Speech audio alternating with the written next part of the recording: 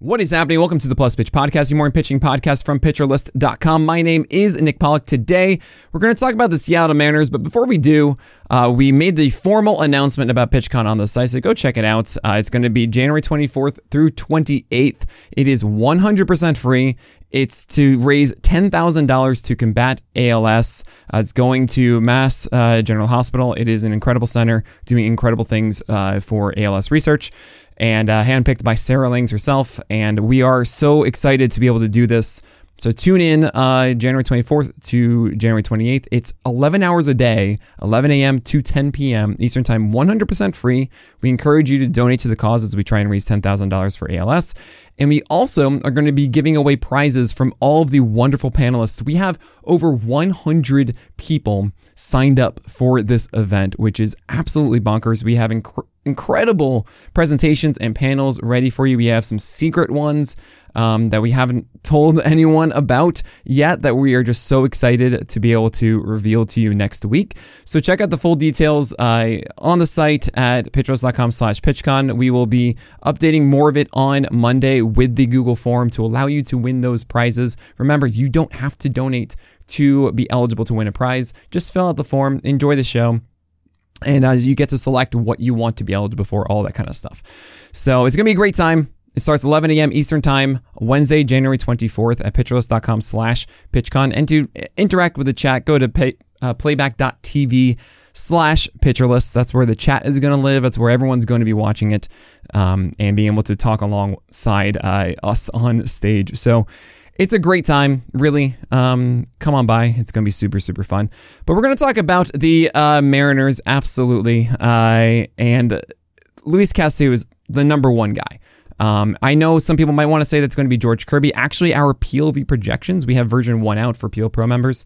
They say George Kirby ahead of Luis Castillo, and I'll be talking about Kirby in a second. But Luis Castillo, number one swing strike rate on four-seamers in the majors among all starting pitchers. Believe it or not, it's Luis Castillo. What? That's crazy. I know. And it's kind of awesome. He stopped throwing that sinker and instead went with four-seamers. They were really good. He went more slider heavy than changeup heavy, which is also really good.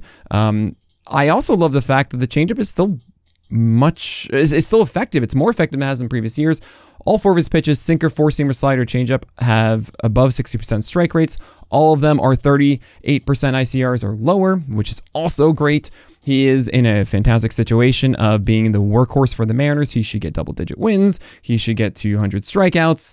The whole thing is just what you want. And I understand if people are concerned that his hit per nine's constantly about like 7. His walks are always like 7-8% or so. I get it.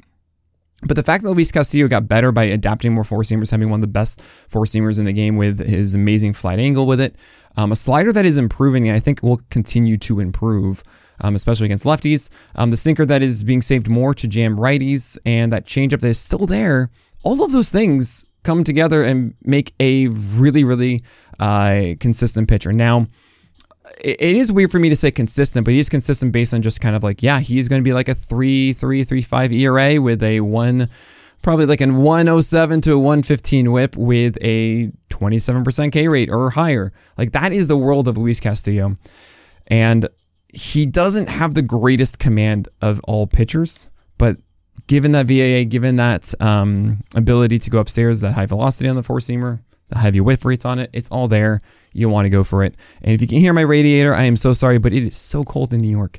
It is freezing. It snowed today, and I'm the curmudgeon that says, hey, look, it looks so beautiful outside. I was actually just talking to Ellen Adair about this. It's so beautiful outside, and yet I hate it because that means I have to walk in a single file along the street and slower because it's all icy, and it looks disgusting and it's slushy for the next couple weeks now.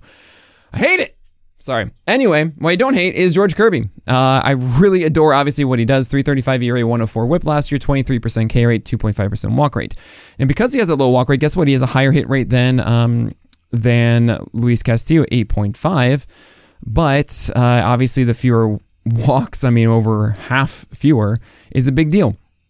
So that's why you have the lower whip at 104.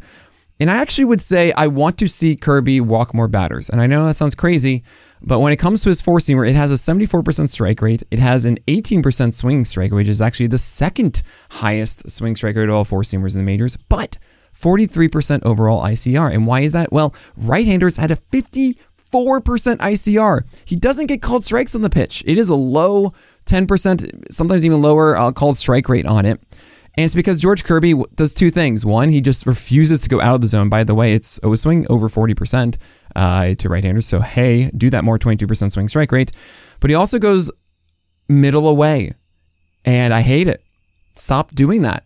I want you to go middle up in the zone and above it. And Kirby, trying to get those whiffs, lives at middle above a lot instead of actually going out of the zone above. And I think that's the biggest shift that Kirby could make with his four-seamer to prevent this 54% ICR. I mean, really, that's got to go.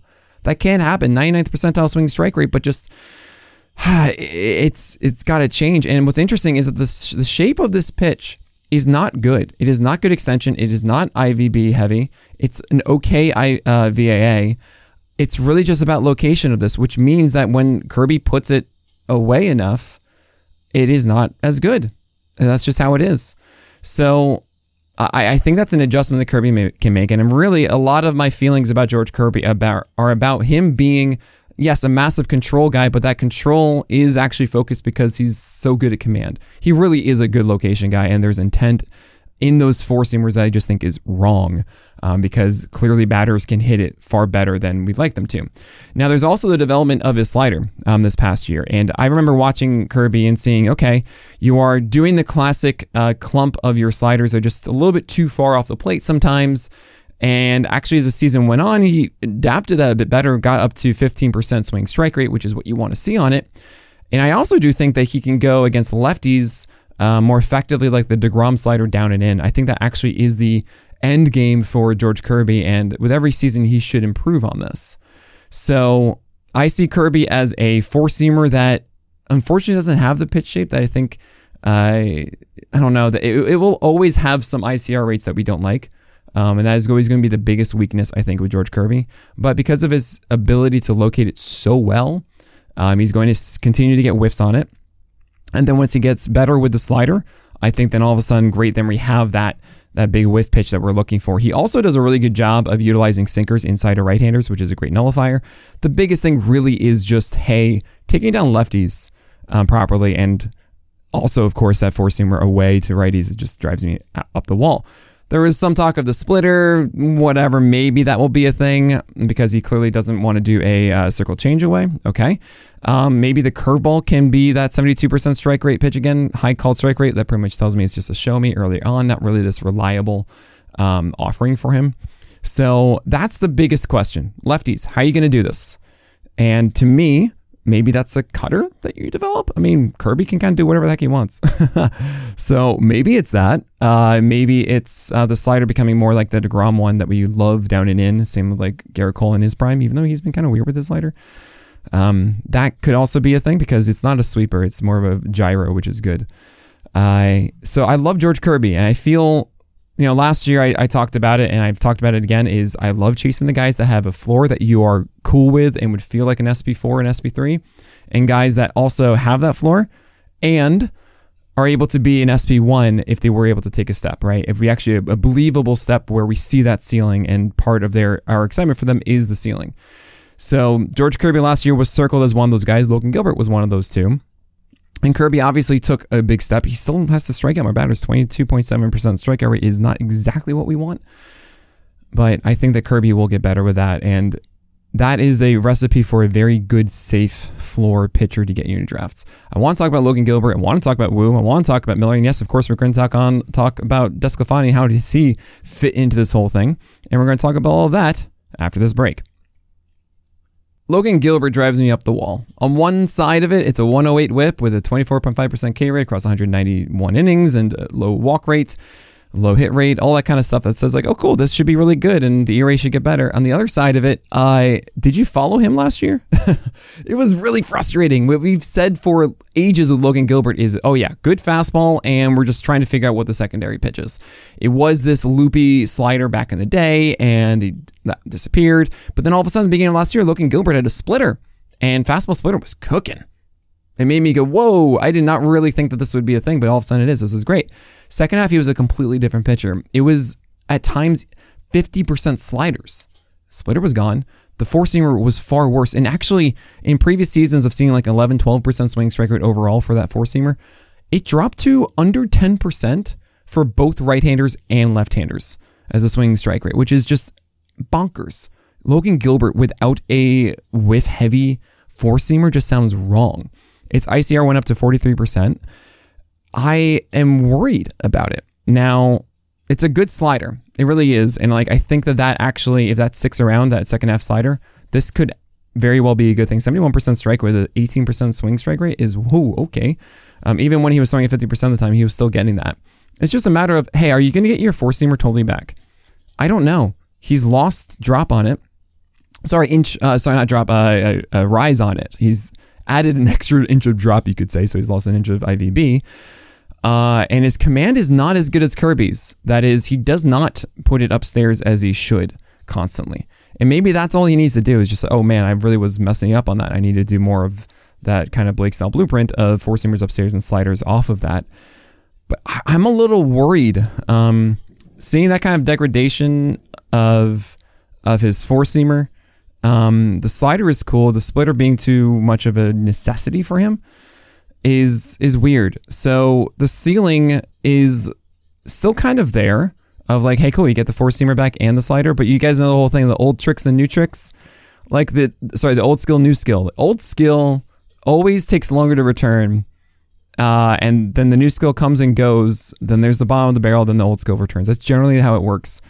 But it's been long enough, maybe he does develop it. I'm fine having Logan Gilbert, like, he should be inside of your top 40 of the four starters that you feel like you're not going to drop all year. You're not going to drop Logan Gilbert all year. However, the attainability of that ceiling to me it's a harder play because we've been trying to see Gilbert figure it out and be consistent for a while, and he just hasn't yet. So I'm a little concerned about it. I don't know if the splitter is going to return enough. It's just, I see him as like a back end SP3 in 12 teamers. Like, I'm probably going to have him around SP30 or so. There's an argument to be made that I want the next two guys more than Logan Gilbert, but the floor of innings that Gilbert has provided, and even in the quote-unquote bad season that he had last year, well, it's not even that. It's like he had a really good first half, and then he had kept his head above water in the second with that slider. But even then was still like 108 whip, 3.73 ERA, 25% K rate. Like, it wasn't, a death sentence or anything like that. Like, that was still productive. So Brian Wu and Bryce Miller are the next two. And I've heard a lot of people say, like, who do you want, Nick? Is it Bryce Miller or Brian Wu? And then there's Anthony Descafani thrown into the mix now because Robbie Ray was dealt to the Giants. So I've updated the rotation article on the site if you want to take a look more into Descafani. I don't believe that Descafani will be the SP5. I'm just going to tell you right now, Descafani is a slider prayer guy. I gotta have a term for this. This is like what Michael Lorenzen did last year. Glenn Otto's kind of like this, and Descafani is like it. I mean, I think Descafani was really the poster child for it, and did it a lot in 2021, and then tried to survive within 2022, but he was hurt, and then did it again this past year. But the prime of 2021 for Descafani has faded as the sinker and four-seamer performed so much worse, and it's just not there. So I don't think that the Mariners would be wise to take these two starters, Brian Wu and Bryce Miller, who are already better than Descafani and are now in that second year where they need to be stretched out fully and really be pushed every 5 days and really get that proper development, and stunt that for Descafani, who's going to make them a worse ball club. That doesn't seem right to me. What does seem right to me is having Descafani as your long reliever, and then when a spot opens up, which it does every year. It's 5 pitchers, and it's so rare to see just the same 5 pitchers the entire year. I think there was like the Marlins or something did that once through June, and it was so shocking. Like, it just doesn't happen. Descafani will then be stretched out enough to clearly take that spot. So he's really the SB6 right now as a long reliever, and that's what will happen. Maybe they'll say, you know what, we saw about 120 innings between the majors and minors last year for Brian Wu, and we're just going to skip one or put in Anthony Descafani to give everybody some rest once something like that. But Wu and Miller are going to be in that rotation. I would be so enraged if the Mariners over-managed here and did something else. So about Wu and Bryce Miller, where do I have them on the list? Where do I have them relative to each other? And I'm much more of a Wu girl than I am a Bryce baby. I don't know. It's fine. I'm not doing that again. And there are two reasons why. One, I think Bryan Wu's command overall is just better. He's someone who's actually able to execute a game plan much more than Bryce Miller, who's absolutely a thrower. And Bryan Wu is actually more of a pitcher. And the second aspect is the arsenal. The arsenal is more developed already for Bryan Wu. When he first came up, it was just really four-seamers. He didn't really know what to do. But we actually saw some really good gains on his cutter. The addition of the sinker actually worked really well. He threw that sinker about 26% of the time and at an ICR of 26%. Remarkable to say the least. I love that. He gets it inside to right-handers, and he does that with intent, and that's phenomenal. So you see a lot of the Mariners actually did that. Castillo did that. George Kirby did that. Robbie Ray did that in 2022. And the addition of that sinker actually does a lot of things to help the four-seamer a ton. And Bryan Wu does that well. I also think the cutter and slider have a higher potential of locking in for him. And it's interesting because Bryce Miller and Bryan Wu do it in two different ways. Miller does it with great extension and natural IVB, while Bryan Wu does it with absurdly good VAA. It is one of the flattest approach angles in the majors, which means that his four-seamer had a higher swing strike rate than Bryce Miller's last year. VAA is one of the more important things when it comes to swing strike rate. IVB is really good. If you get both of them, oh my gosh, look out. But generally, if you throw a very good VAA pitch upstairs, it's going to perform well unless it's the worst IVB out there. So I dig Bryan Wu. You have this perfect situation. Exactly what I'm talking about, of a floor that you accept and you're cool with the ceiling for a legitimate breakout, because it's a 121 whip, 21.5% K rate, 8% walk rate, 7.7 hit per nine, like low ICR of a 33% last year, which is so good. I think that Bryan Wu is just kind of ready to soar this next year, and you're not going to drop Wu the entire season. So I would absolutely go for that. And Bryce Miller to me is going to be a little bit more volatile. His stuff is oddly hittable. 43% ICR on the four-seamer and 45% on that slider. And to see that fastball perform as well as it did, 70% strike rate, I guess 16% swing strike, but that high ICR, when guys make contact with it, they did more with it. And I don't have as much faith in his sinker. I don't have as much faith in his slider development. So I hope this gets, there's development with it. But watching him, it just doesn't quite come together as well. And I think left-handers are a bigger struggle for Bryce Miller than it is Bryan Wu. Obviously, both of them are missing that extra pitch to really be a nullifier. Four-seamers are always going to be better. I mean, not always, but for the most part, if you have a general, hey, I'm going to whiff guys with my four-seamer, not like a cut action one, you're going to be better against right-handers. You're going to get more whiffs against right-handers than you are against left-handers, or same-handedness, I should say. When it's more of a cut action one, you generally can perform better against lefties or opposite-handed, because you can then get it inside to them effectively. So that then means, okay, you need to have a secondary offering that is to help more against left-handers, opposite-handed. And traditionally, how you do that is either with a cutter inside, a changeup away, or just a stellar command of your fastball to be able to go up and in to opposite-handed batters. That is the number one skill, by the way, of every pitcher. If you find a guy that goes, hey, cool, I can always go up and in with my four-seamer to the opposite-handed batters, that is something that you can build upon. Actually, Dylan Cease kind of does that, but yeah, he kind of does that. When he's at his best, he can do that and actually stay out of the zone. Like, that's what happened in 2022. Yeah, 22.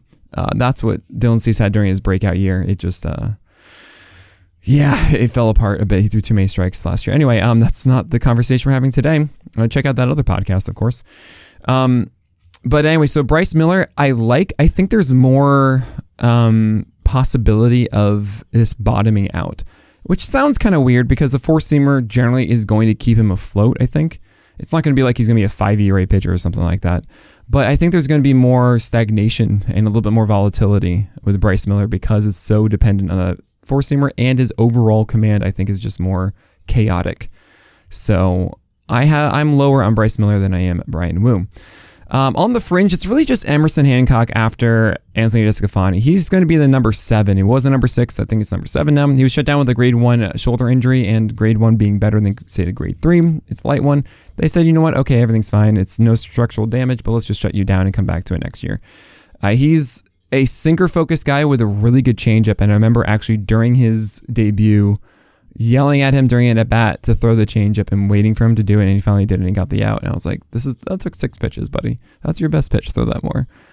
Yes, because I'm the greatest and everything. No, I'm just being silly, but no, Emerson Hancock has a really good changeup, and it's a sinker focus, and he does have a decent slider, and like he's a strike thrower, and I can see this turning into a Toby kind of thing. Maybe it's a Logan Webb situation in the future, but when he does get regular starts, and he likely will this year, there is absolute value in a 12-teamer, especially if he gets a decent schedule.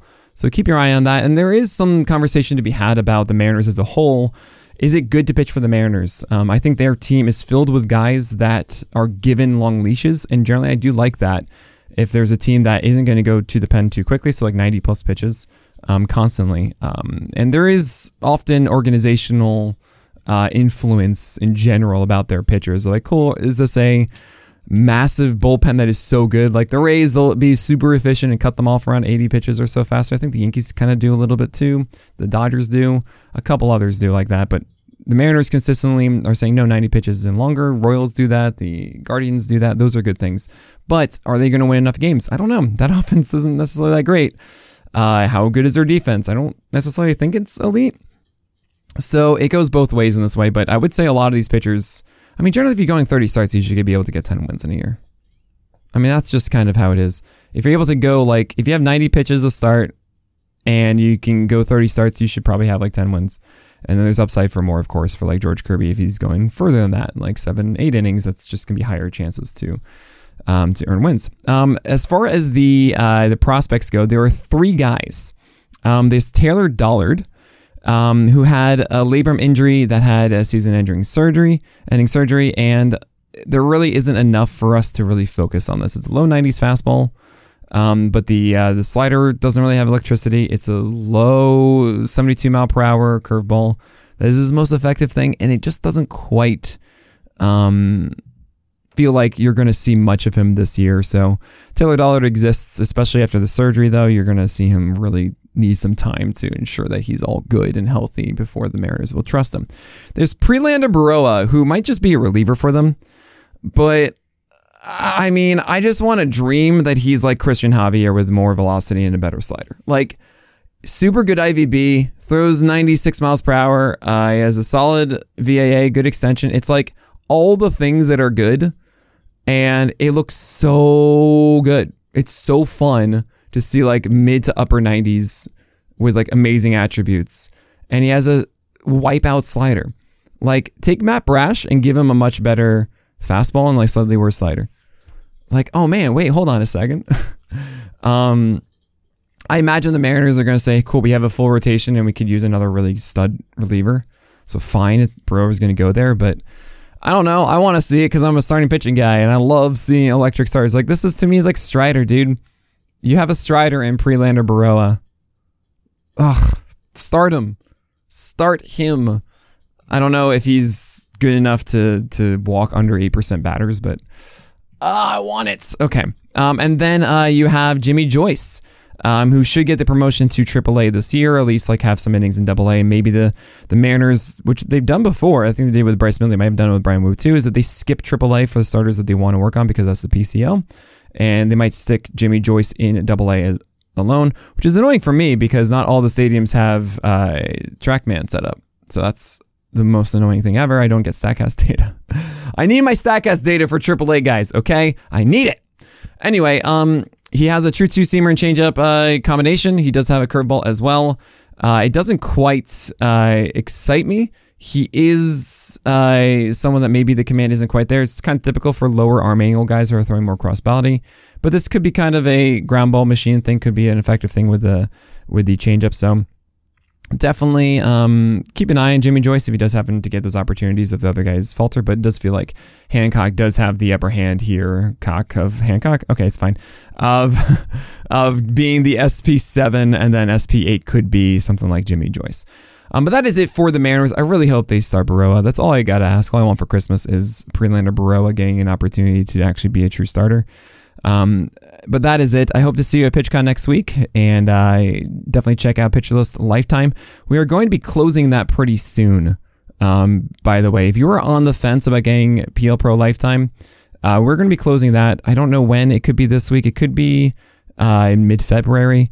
But we are closing that at a moment, and I don't know when we're going to bring it back. I mean, it will be this year. It's just I don't know when. But if you want to jump in, it's always going to be limited spots. So consider doing that. For those that are in Pitcher List for the long haul, like I am, it's an obvious choice. And hopefully you can help support what we're doing because we have so many awesome projects in the works. But that is it. So my name is Nick Pollock, and may your BABIPs be low and your strikeouts high.